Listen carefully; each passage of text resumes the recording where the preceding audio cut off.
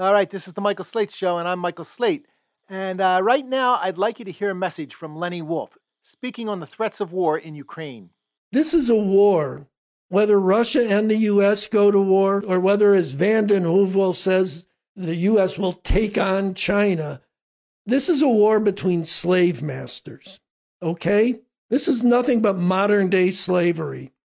And when the slave masters fight, you don't side with one or another master. You don't side with my master. You take advantage of the fact that they're fighting to overthrow the whole institution of slavery, to get free.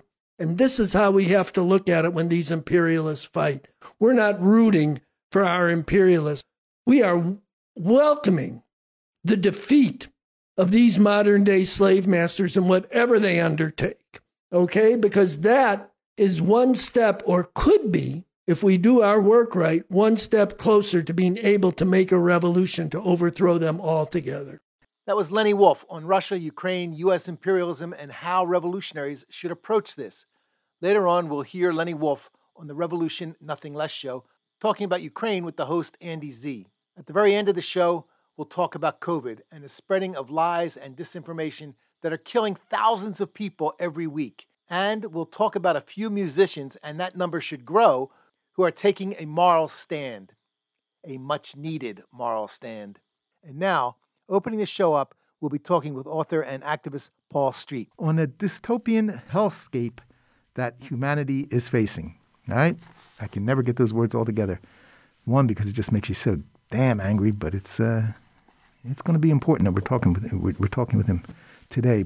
In November, author and activist Paul Street wrote an article for Counterpunch, A Dystopian Hellscape Beckons, 21 Dark Clouds Over 2021 America. This is on Counterpunch, on counterpunch.org, and I really recommend that you go there and read it, all right? I was just really bumped up on it, all right, having done that. I really recommend that you go there and read the whole article. But right now, I'm very happy to welcome Paul Street back to the show to talk with us about this. Paul, welcome to the show. Hey, Michael. How you doing? I'm doing good. I'm just trying to cheer everybody up for the Christmas season. You know. There you go, man. There you go. Yes. Dystopian hellscape. I forgot that was in my title. I remember the 21 Dark Clouds, but yeah. Okay, man. Well, I'll tell you what. I'm sitting here and I'm thinking, what the hell, man? This is something that if you're not saying what the hell, I'm really worried about you. You know, that's a big thing. So why don't we? You know, if you're not terrified, you're not paying attention. This is getting really heavy. The situation is getting really absolutely really heavy. I also want your listeners to know that I've got a book coming out at the end of the month. It's called This Happened Here: Amerikaners, Neoliberals, and the Trumping of America, and you just Google all that up, and you'll come right to it. Absolutely, and we want to be there in the front lines of your book coming out. All right, so as soon as that book comes out, great, we'll jump on it. All right. Well, look, let me provide a little context here. When I say things are getting heavy and dystopian and dark clouds and all of that, if you ask me, there's three big sort of dark clouds hanging over, not just over America, but over humanity. One of them's been there since 1945, and it's sort of every year that we go by where the lunatics in charge of the nation states of the world haven't launched World War III. We're lucky. So thermonuclear war, that's sort of the standard one, right? Mm-hmm. 2, climate catastrophe. Ecocide. Ecocide is not just the climate issue. It's a whole bunch of things. It's extinction. It's land use patterns and so forth, but climate is in the vanguard of that. That's a little different than the nuclear war one. Every year we go by and then they don't blow up the world with nukes. We're lucky. Mm-hmm. The climate thing, every year that goes by and nothing is done significantly to reverse it, it just gets worse and more existentially precarious. It is fundamentally rooted in capitalism, the expand or die system of capitalism, which is addicted in investment terms to fossil fuels, and intimately related to the rising carbon issue is the menace and the threat of tipping points, whereupon that danger takes on a life in and of itself. I think more and more we have to be thinking of pandemics and pandemicide as a subset within the capitalist-generated ecological catastrophe. And the third one, and it's a lot of what this article that you're talking about is fascism, which is the big topic in my next book. This happened here, and if fascism, and here we're not just talking about like one of 6 parties in Belgium, or France or Germany, but about one of the major 2 only viable capitalist parties in the most powerful country in history and the most powerful country in the world, the most dangerous country in the world, United States. One of the 2 parties really has now crossed over into fascist space. And if fascism wins out in this country, which has power that Hitler could not have dreamed of in 1941, that the Third Reich could never have imagined, fascism wins here and elsewhere, because you have Bolsonaro and you have Hungary and there's a global issue too. The chances of fixing one and the chances of fixing 2, and of course 2 is really all about capitalism, and fascism is a superstructural change in capitalism, but still capitalist. Then there's no chance of fixing 1 and 2. And for me, it's not just about the Republicans. I also, in my analysis, have the Democrats as sort of the Weimar junior partner, collaborator in the fascistization of this country. Mm-hmm. It's really important, the things you're saying, and I want to go back to something that you started out with that, which I think people who aren't familiar with what you're saying or with what you've done, it's very important. And that the first point in your article is that the fascist beast is uncaged and chomping at the bit for vengeance. And you talked about the lack of consequence for January 6th, that, for instance, to the attacks on teachers and school boards and public health officials and local election officials. To basically, right. Go ahead. Well, when I talk about fascism, it's really rather specific. An organization I've been affiliated with for the last few years, Refuse Fascism, would often get accused of, just extremist juvenility and just throwing the word around in a reckless kind of way, because it's just this leftist way of smearing things we don't like. It's not true at all. Very specific about it, and fascism.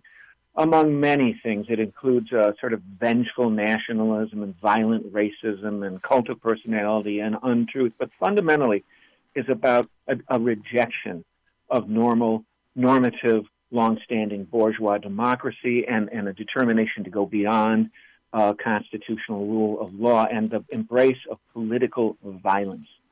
And in January 6th, literally, the deployment of mass racialized political violence to reverse, to undo the certification and prevent. It was a last-ditch coup effort to prevent the certification of a normal parliamentary bourgeois election, and the chief instigator of it, by far and away the chief instigator. I guess if there's anything new that's come out since I did my last book about January 6th, it's the depth and the degree of the White House buy-in and the elite coordination. We're learning more stuff every day about how involved Trump is with it. And the chief instigator of this, and of course there's so much more, including a pandemicide that is probably responsible for half of the U.S. COVID-19 deaths, is running free, is likely to be the 2024 nominee for the Republican Party, is not in jail. And that's just astonishing. And we know from his first campaign, one of his campaign managers for 2020, Brad Parscale, has said that he visited him recently and he wants back. Trump wants back, and it's not for any policy reasons. It's not with any particular, strong vision. It's for vengeance. It's for vengeance. He wants to punish and eliminate his enemies and show who's boss. And that could well happen for various reasons I talk about in the article. Mm-hmm. And I just want to tell people real quick that basically, folks, you need to get this. You need to get this and read it and read the article and just follow along in here is fine, but I want you to really read it and think about what's being said and what needs to be done. Now, tell me this, man, because as I'm doing this, I'm looking at it and I'm thinking, okay, of course, it's not just a bunch of goons that are out in the streets. That's there. There's support for a fascist USA from the police and their spokespeople. Yeah. And there's Tucker Carlson pumping out all fascism's talking points and from anti-vax disinformation to the anti-immigrant great replacement theory. How do you see this? Because you're right in the middle of this, and people are looking to what you're saying and what you're doing in a way of understanding what's happening. So let's talk about that. How do you see this all coming together, and what are the fascist talking points? Well, it really doesn't look good. It's quite grave, particularly unless we have some sort of mass political intervention in the streets and the public squares in the political process that the Democrats don't seem to have any interest in bringing about. You mentioned Fox News. 5 nights a week, there's the Fatherland News hate hour. That's what I call it, the hate hour. That's from Orwell. And, he defends a violent murderer of civil rights protesters like Kyle Rittenhouse. And, he can even bring out people like Glenn Greenwald to chime along in supporting that. And, of course, they denounce so-called critical race theory, which is an anti-intellectual way they have of justifying an assault on teaching basic truths about the role of race and racism in American history, But at the same time, Hannity and Carlson, basically with a grip on a major media outlet here that is the basic source of information for millions and millions and millions of white Amerikaners, I call them, and they advance fascist replacement theory. I wish that phrase would catch on, FRT. It's this bizarre notion that there's a globalist, leftist, corporate Marxist, elite liberal conspiracy to replace the virtuous, hardworking, good, true Americans with people of color, immigrants and black people and so forth, who are accused of being inferior and lazy and criminal and indolent. And so forth. And there's a very strong racial overlay to all of this. I mean, really, they don't say it, but really behind and underneath the claim that the 2020 election was stolen, which is an utterly absurd claim, and been disproven many times over, is a white racial resentment over the fact that it was non-white votes that led to Trump, who had been briefly thrown down into the bunker by a pro-black civil rights rebellion called the George Floyd Rebellion, and then was kicked out of the Oval Office through an electoral process. Not the best way to have gotten rid of Trump. We should have gotten rid of Trump through a mass movement. But in any event, we did vote him out. It was heroic and remarkable that we did, and it was black and Latino and Native American and non-white votes that were largely responsible for that defeat. And so there's a big, really strong racial aspect to this white nationalist neo-fascism that is rigging the electoral process quite expertly and quite craftily and quite strategically, particularly at the state level, and setting up 2024 for a full return to three-branch, across-the-board national power for, as I say, a party that has gone essentially now neo-fascist. Mm-hmm. Let me remind listeners that you're listening to the Michael Slate Show, and we're talking with Paul Street. And basically, I wanted to, the stuff that you've laid out is all very important, and it's stuff that people don't normally hear. And, many people have said that the U.S. is like two different countries, and and that it's not just the fascists in the streets. The Republican Party is now there, a fully fascist party. It's now a fully fascist party, and it's out there. And this reflects a split in the ruling class, the ruling elites, a part of the rulers who are going for it, a fully fascist form of rule. And that's something that people actually, your head should sort of spin around a little bit when you read that. And I wanted to know what you think about that, because you're one of the few people that's actually talking about the reality of this. Not just, this is a very important point. I'm not just talking about the Proud Boys or the Oath Keepers or the Three Percenters or something. We're talking here, and Refuse Fascism has been talking consistently about not just one of 5 or 6 parties in a European country. No, the second of 2, the only 2 viable capitalist parties in the country has gone fascist. And incidentally, it's the most structurally empowered of the 2 parties. That seems like a strange thing to say, because we have nominal democratic power in the White House right now, in Congress, so probably not for very long. And because of the Constitutional Electoral College and the 2 senators per state, no matter what their population is, apportionment system in the U.S. Senate, and because of gerrymandering, which is just going completely through the roof right now as we speak, because of those things, the Republican Party is the most structurally empowered. We have a minority rule system in which the Republican Party is rules way, way beyond its actual popular support. The Democrats have to win a much larger majority of votes in elections to prevail in elections, and that's just getting worse with the voter suppression and the election nullification that's underway now on an escalated level under the name of the big lie in the red states of this country. The ruling class used to have a kind of cohesive connection.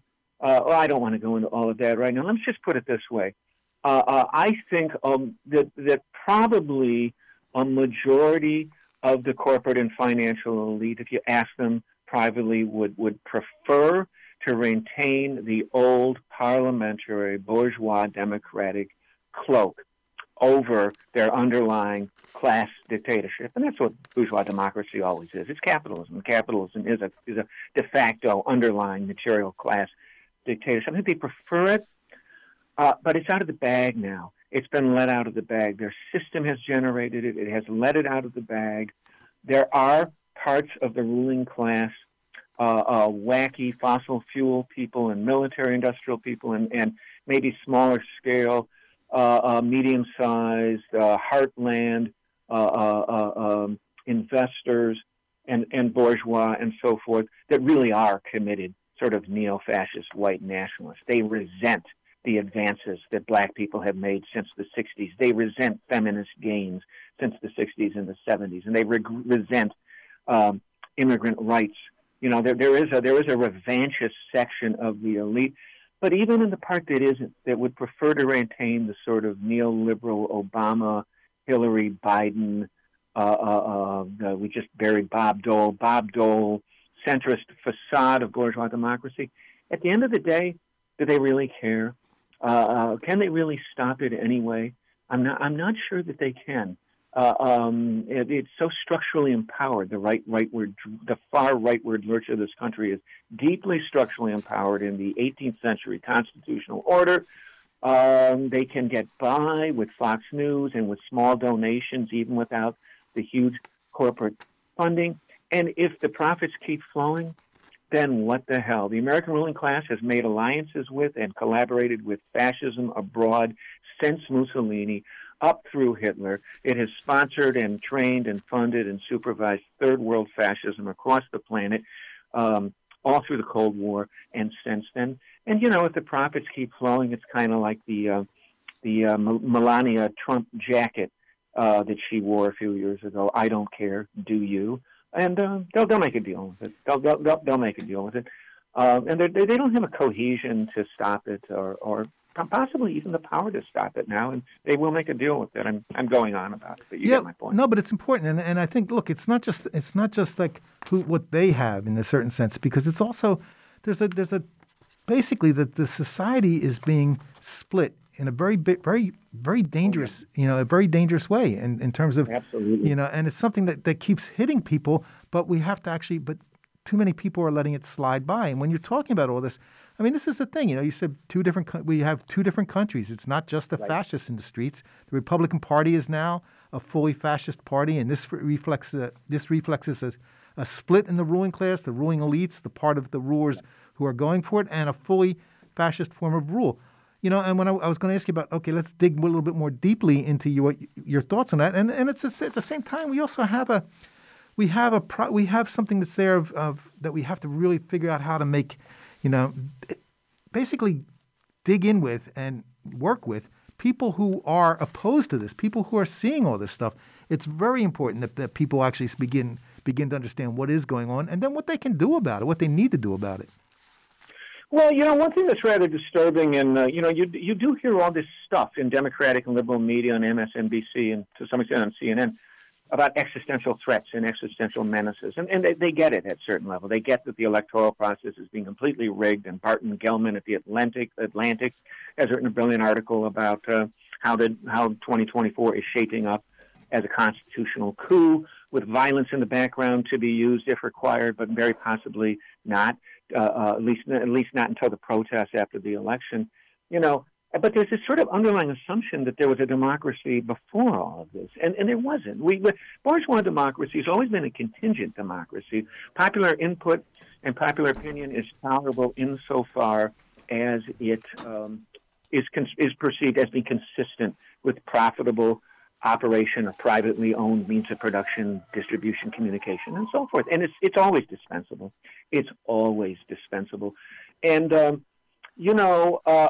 maybe they got maybe they're reading the handwriting on the wall right now. The old-fashioned democracy may well be done in a neoliberal era when the top 1,000th owns as much wealth as the bottom 90%. I think the planet is full. There's no more escape valves. It really kind of is socialism or barbarism. A guy who called himself socialist, he wasn't, but he called himself that. And he's pretty popular, named Bernie Sanders, damn near got one of the major party presidential nominations in both of the last two presidential election cycles. I think that shakes them up. I think the 24 million people that took to the streets in the George Floyd, Breonna Taylor, Jacob Blake rebellion of 2020, I think that shook people up, and I think they just figure, what the heck, that was nice. That the 2 centuries, whatever, of bourgeois democracy is nice, but it doesn't seem to be the trend in the world of authoritarianism.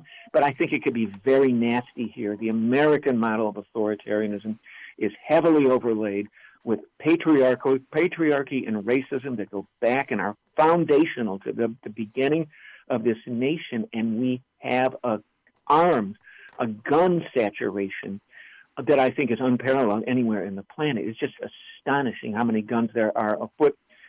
So, I'm personally concerned about not just a fascism, but something that could take on a really bloody and genocidal aspect going forward. We're not just about guns here. We're talking about military-style assault weapons.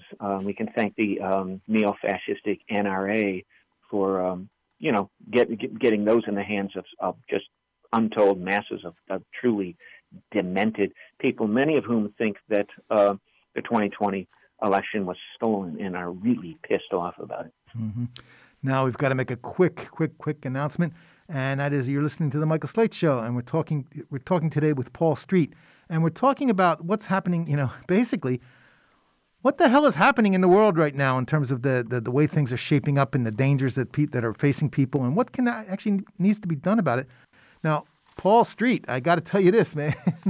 Part of this is, and it really gets to me because you're talking about all this stuff, and I keep thinking about, here's this thing about, we talk about the ruling class, the ruling elites, a part of the rulers that are going for it, fully fascist form of rule. That is not things that people just normally think is like, okay, maybe it's happening, maybe it's not. But there's a lot of people who should know better that don't know better and are actually looking at things from a different standpoint. It's like sort of it's the same old, and just a little bit less, a little bit less dangerous, but, all this other stuff are, a little bit less, willing to work with it, and it's just sort of saying, well, we don't really have to worry about it. Come the next election, it'll all be overdone. It'll be done. We'll have everything, everything will be back to normal. Whatever is going on. There's not a pendulum swing in a certain sense if you want to deal with it that way. And too many people think that there is. I don't know if you want to talk on that for a little bit. I'd really like to hear. Well, there is something in the liberal and even the progressive community that the right doesn't have. There's a tendency to turn everything into a get out the vote program. So let's turn George Floyd into a vote for Biden thing. Let's turn Occupy into a defeat Mitt Romney thing. Everything tends to get sucked into electoral politics, and then they demobilize. The right never demobilizes. It never stops. It's relentless. It's absurd that the right wing are the Leninists here, that they're the strategic people. They are constantly, they're a movement. They're constantly working to rig the system. They have studied the 2020 election. They have studied January 6th very carefully, and as Barton Gellman who's a liberal Democrat, not as radical as me, but as he very intelligently shows in his recent Atlantic piece, I'm blanking on the title of it right now, they are they are openly and explicitly changing the rules of the game at the state level. By the way, the right understands the importance of state-level politics in a way the left just doesn't. What happens in the red states is really, really important. What happens at the state level? It's the most neglected area level of politics. The ruling class on Trump, they were unbelievably ready to play along with him until like 99% of the way through his term, when January 6th was just a step a little bit too far, and there were some denunciations that came out from corporate America. They got a little pissed off by an open fascist assault on an election, right?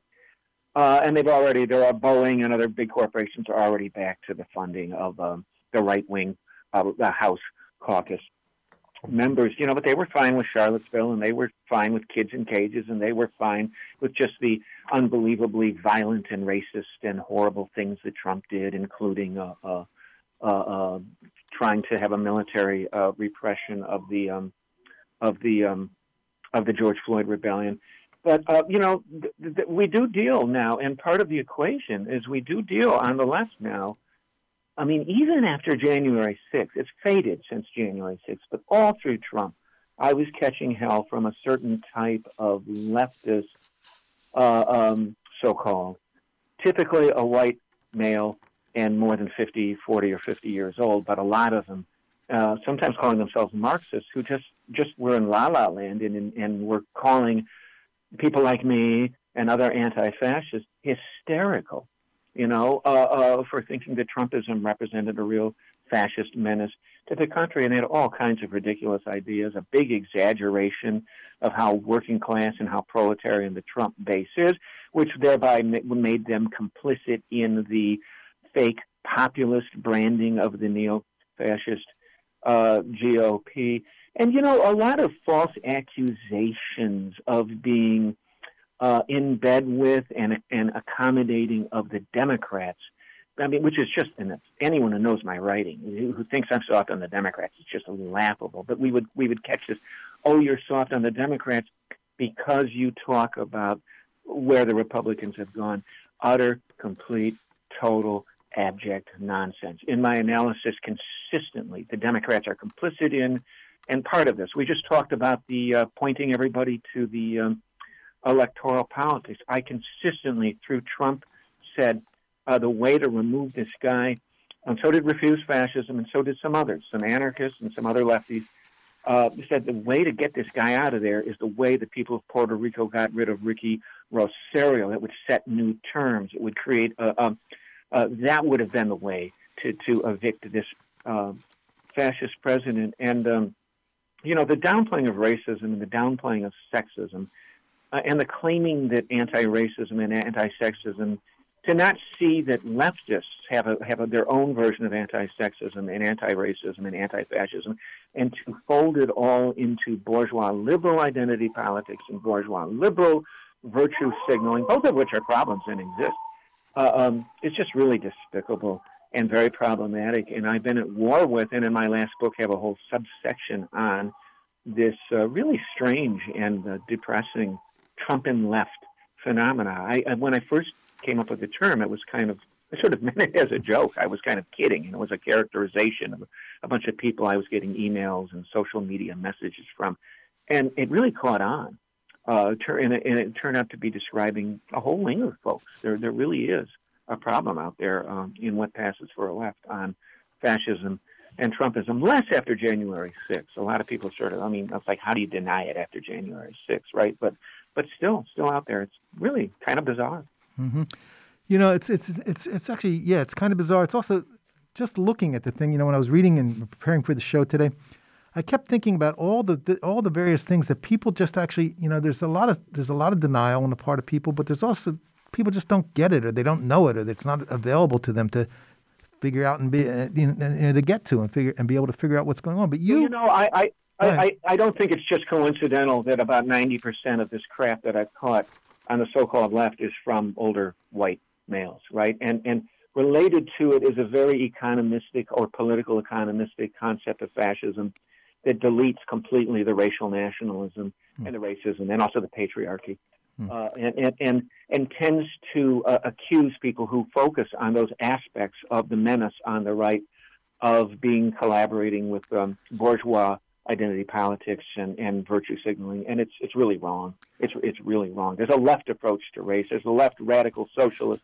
communist approach to race, and to gender, and to immigrant rights, and to sexual orientation that has nothing to do with those bourgeois liberalism and everything to do with anti-capitalism and anti-imperialism, which sees racism and patriarchy as foundational to the growth and expansion of American capitalism and American imperialism, and points out that to really seriously address issues, for example, of race and racism, is something that capitalism and American imperialism can never do. It never will. But framed properly in a left radical way, it's actually quite radical to get serious about race. It's actually quite radical to get serious about gender, depending on how you approach the topic and the context within which you discuss it. Mm-hmm.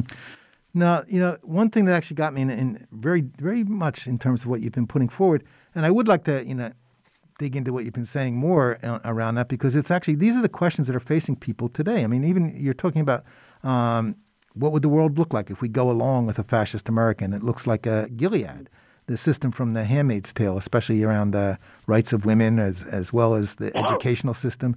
And I'd like to talk about that for a little bit too, because this is something that people, it's not just the question of the change in the way that it's developed, and the things are presented to us, but it's actually what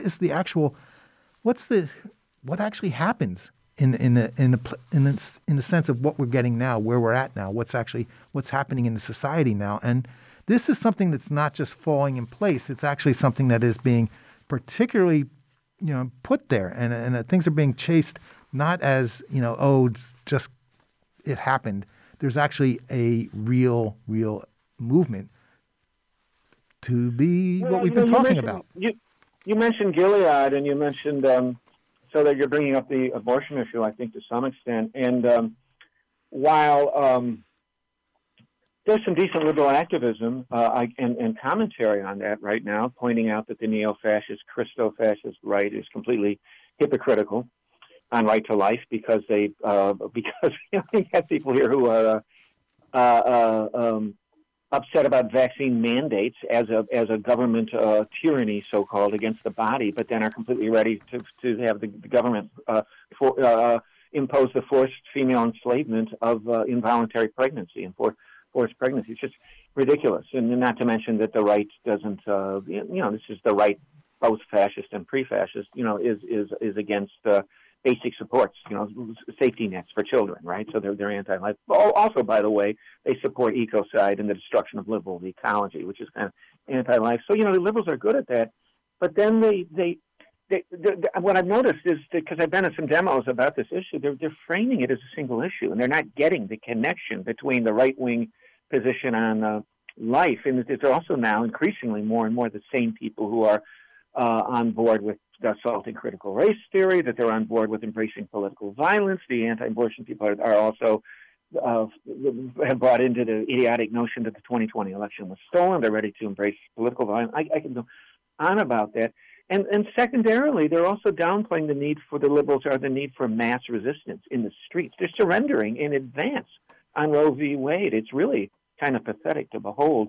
And this is very a typical liberal kind of thing. They just don't want to get serious about things and take it to the streets. What the world would look like would include that it would be a patriarchal Gilead state under fascism, and increasingly not just in the however many states that have terrible abortion laws, but I would expect that to be extended and expanded in a fascist America, probably to the whole country at some point. But it would be a world in which, the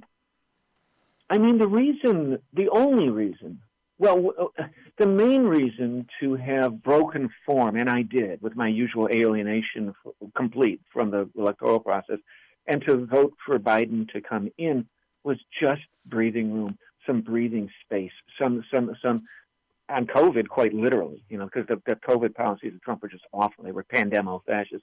But to have some breathing space to try and organize against this underlying class dictatorship of bourgeois rule and the empire that's intimately connected to that. They're sort of joined like twins, at their foundation, empire and capital. There's no chance for resistance. That's the point of fascism. Under fascism, under authoritarian rule, under the rule of the fraternal order of police and a politicized military and paramilitary thugs in the streets. And, Kenosha was very much about coordination and cooperation, the classic sort of fascist coordination collaboration between state gendarmes and extra state paramilitary. In that kind of world, you don't get to organize for anything, and you certainly don't get to organize for socialism, which we desperately need eco-socialism if humanity's going to have any chance. There's no space. I'd prefer to live in a bourgeois world where I don't get a bullet in the back of my head and thrown out of a helicopter for my left-wing beliefs. And, just in case anyone thinks that's a wild kind of thing, Trump embraced the Proud Boys. The Proud Boys marched in Washington, D.C. with T-shirts that said not only 6 million wasn't enough, meaning 6 million Jews would not have killed in the Holocaust. They also had T-shirts that said Pinochet did nothing wrong. And they're quite serious about that. And what did Pinochet do? Among other things, he had leftists thrown out of helicopters. They will do that at some point. I think first they go after the liberal elites, but leftists, including some of my enemy Trump and leftists, will catch hell further down the road. Yeah, absolutely. We're going to have to wrap up real soon, but I wanted to ask you. I think this is really important here. This last question, I could spend another hour talking with you about it, but this basically. All this is occurring at a time when we have the greatest crisis facing our species. The environmental destruction that's on its way to changing the nature of the planet itself, and there's a widespread problem of passivity.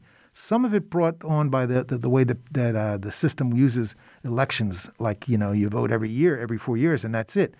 How are we going to deal with this? I mean, this is what seems to be something that's really right there, and people do have to not only just recognize that it's there, but they actually have to figure out how the hell are we going to deal with this, because this could, in fact, be the end of it all.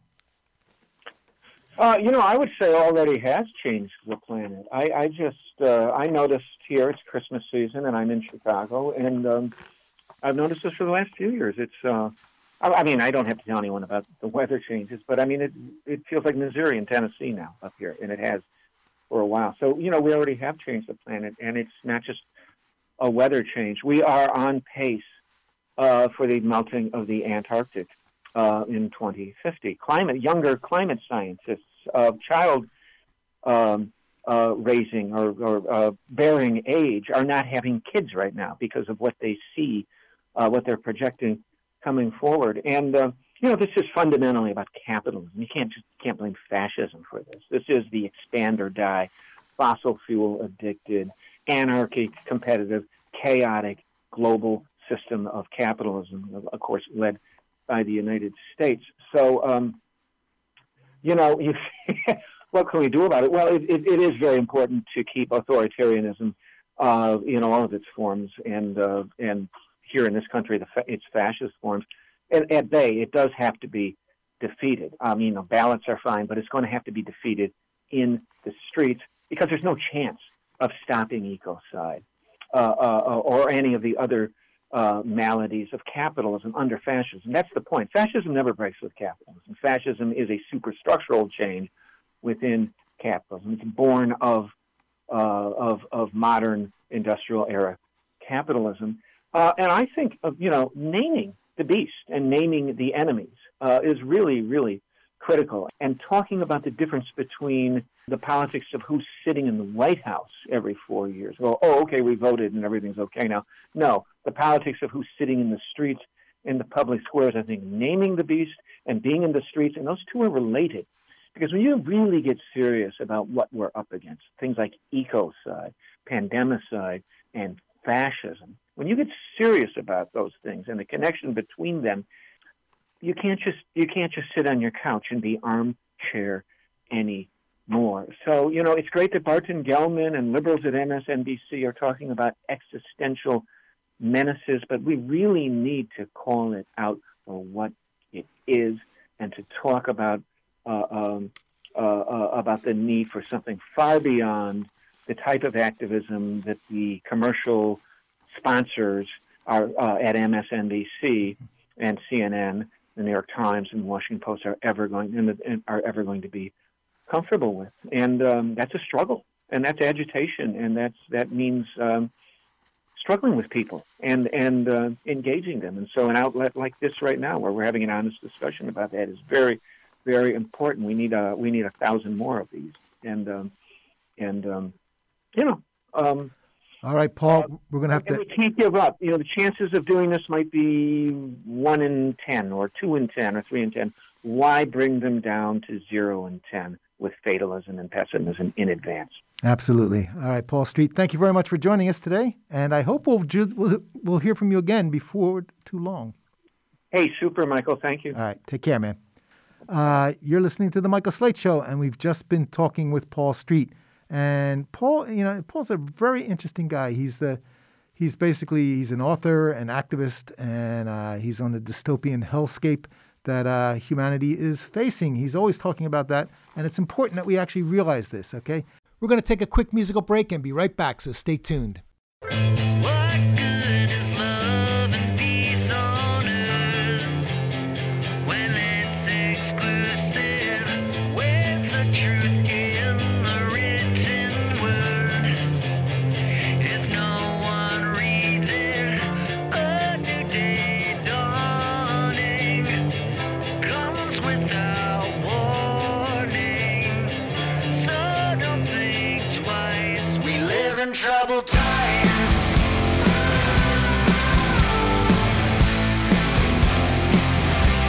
We live in troubled times.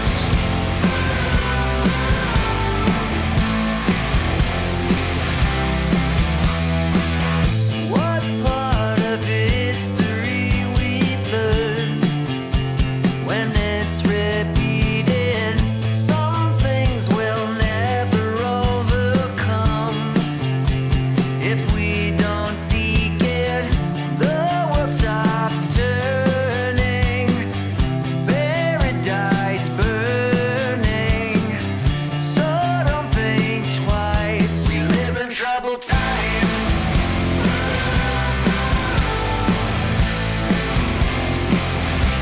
We live in troubled times. We live in troubled times. All right, Green Day, Troubled Times, that was that. These days, it seems like every major contradiction in the world is becoming more intense. The climate crisis, the rise of fascism, the oppression of women who are half of humanity, and imperialist war. The latest opinion poll I read said that 54% of Democrats support U.S. military action in Ukraine.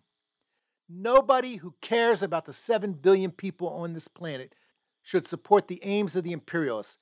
And we're going to hear why from Lenny Wolff, speaking about Russia, Ukraine, U.S. imperialism, and how revolutionaries should approach this. This is from the Revolution Nothing Less show, and Lenny is talking with the host, Andy Z. Potential Russian invasion of Ukraine. Biden is now considering shifting thousands of U.S. troops to shore up Eastern European and Baltic allies. What role exactly should America be playing? Joining me now to discuss, Katrina vanden Heuvel, the editorial director and publisher of The Nation magazine. Anand, we've been the indispensable nation. We've been the America the exceptional. If we continue to police the world and there's militarism, we will not have the resources at home to deal with the great crises we face, whether it's inequality, whether it's existential climate crisis, whether it's racial division.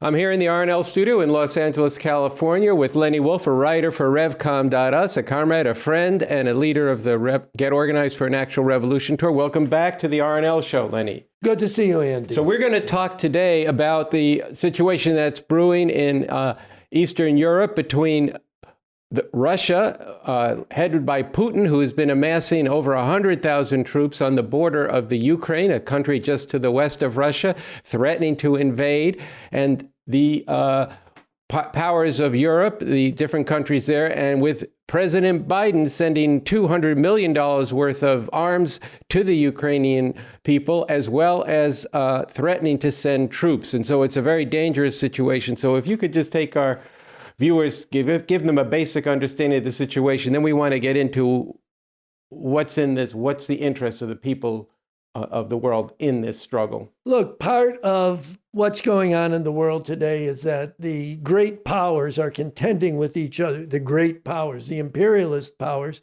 are contending with each other right now over who's going to have the lion's share of exploiting and plundering the world. And that's what gives some of the intensity to what we see going on now.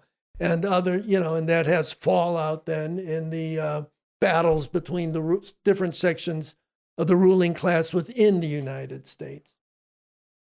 Okay, so that's something I want to get into, because if you're reading the newspapers, listening on the internet, social media, every place, you see that there's all kinds of advice that different forces are giving to the ruling class. Go here, do it this way, do it that way. And I think for some of our viewers that's confusing. And in fact, do any of these positions that have been put forward actually represent the interests of the masses of people? I think we want to focus in, though, on something that probably influences our audience more than many other points of view, which is the publisher of The Nation magazine, Katrina vanden Heuvel, which is a progressive liberal magazine for 150 years or something like that. It also writes for the Washington Post, and she wrote a column this week that needs to be looked at. So I wonder if you could just talk about that. Yeah, well, first of all this advice that's being given from every quarter really doesn't mean that much to the ruling class. This is not the people who are actually leading the empire, who are making the decisions about where to fight, where not to fight. They don't care about Katrina vanden Heuvel's opinions on what they're supposed to do. They do care about her effectiveness in getting people who actually have no interest in any of this, siding with any of these imperialist powers. They do care on how effective she is in doing that, in getting us to think as if we are share a common interest with these imperialists. In her column last week, she says, with the United States desperately needing to focus attention and resources on the challenges posed by the pandemic, debilitating economic inequality, severe racial division, and catastrophic climate change, and as the administration positions itself to take on China, the last thing we need is a war by proxy with the Russians over Ukraine. Listen to this just one more time. As the administration positions itself to take on China, the last thing we need is a war by proxy. Listen to what she's doing here. In the name of counseling peace, she's actually advising the government and the ruling class of this country that they should concentrate on confronting China. And she's trying to rope you into that mentality. Yeah, well, we should be confronting China. You have no interest in confronting China, okay? You are not part of that we that she's talking about. We've got to do this. Think for a minute, who is in this we? Just to take one example, does this we include the 10, 8, 7-year-old girls and boys in the Congo who spend their days mining cobalt for cell phones and electric cars, and who are right now, the Congo has been for 25 years torn by terrible civil war that's taken literally several million lives because of the contention between the imperialist powers over who is going to monopolize that. Is that who we are? Is that why we need to position ourselves against China? These are ways that the real we, those of us who actually want a better world, those of us who stand with the 7 billion of humanity, need to become critical thinkers and analyze it when they're training us to think in wrong ways and self-defeating ways. So they've got you thinking you have an interest in this. And how does she appeal to you? She says, well, we've got challenges from the pandemic, from debilitating economic inequality, from racial division and catastrophic climate change. We have things here. And so we shouldn't get distracted by a war with Russia. We should get into a war with China to advance our interests. But are they our interests? Think about this. All these things that she's appealing to you, that you want to see done, are resting on a foundation of empire. It's resting on those children that Lenny spoke of before from the Congo, on that super exploitation of those children. That's the we that they're trying to separate you from. Our we is with those children, not with the ruling class. And just by the way, if they do go to war, who do you think's going to fight that? It's going to be the children and the young men and women of the people in this country who are most oppressed by this and have no interest in that war. So I think One last thing, Andy. Yeah.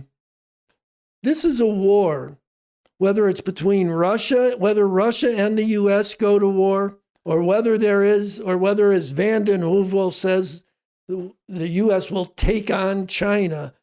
This is a war between slave masters, okay? This is nothing but modern day slavery. And when the slave masters fight, you don't side with one or another master. You don't side with my master. You take advantage of the fact that they're fighting to overthrow the whole institution of slavery, to get free. And this is how we have to look at it when these imperialists fight. We're not rooting for our imperialists. We are welcoming the defeat of these modern day slave masters in whatever they undertake, okay? Because that is one step, or could be, if we do our work right, one step closer to being able to make a revolution to overthrow them altogether. I just want to conclude then with where this is concentrated in a principle of the new communism developed by Bob Avakian. He says, it is crucial that people come to see what the nature of these wars being waged by their government actually is, and why these wars have to be actively opposed. And even if you can't or shouldn't support the other side, you still have to have the basic approach of welcoming the defeat of your own government in the wars it is waging. The defeat of these imperialists should be welcomed because, number one, their wars are unjust. And even if the people opposing them are also unjust.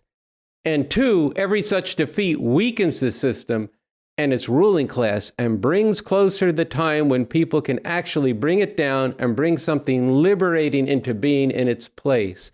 End quote. This is from The New Communism by Bob Avakian, which you can find on revcom.us, and you can order a copy from Revolution Books online. So I think maybe that's a place for us to wrap up this discussion. We'll be covering more of it. You want a last word? I want people to go to revcom.us. Read the articles we have there, which elaborate on this in more depth. And stay tuned. If this heats up, we'll probably be publishing more than just once a week on Monday morning. Other than that, no, I think the quote from BA is the way to end this, the way to take this out. And all right. Well, thank you for coming back to the RNL show and shedding some light on what is a situation that's very confusing to a lot of people and to our audience. And that's part of what we do here at the RNL show, is to bring to you, looking beneath the surface as to what's really going on and where the interests of humanity lie. Now, as Paul Street was talking about, the fascists in the Republic-Fascist Party are actually helping spread COVID. And they have help from people like Joe Rogan, a former wrestling announcer who used to be known mainly for hating trans people. A couple of weeks ago, a letter signed by 270 doctors and scientists demanded that the streaming service Spotify stop allowing Rogan to spread his lies on their service. Lies that are directly leading to people dying. When Spotify did nothing, Neil Young demanded that they either get rid of Rogan's lies or take his music off the service. He was immediately joined by Joni Mitchell, another legendary singer and songwriter. Nils Lofgren, a guitarist, musician, and vocalist with Bruce Springsteen's E Street Band, joined them, writing a challenge for other artists. He said, "Music is our planet's sacred weapon, uniting and healing billions of souls every day. Pick up your sword and start swinging." So we're going to go out with a song from Neil Young and Crazy Horse, "The Days That Used to Be." Talk to you again next week.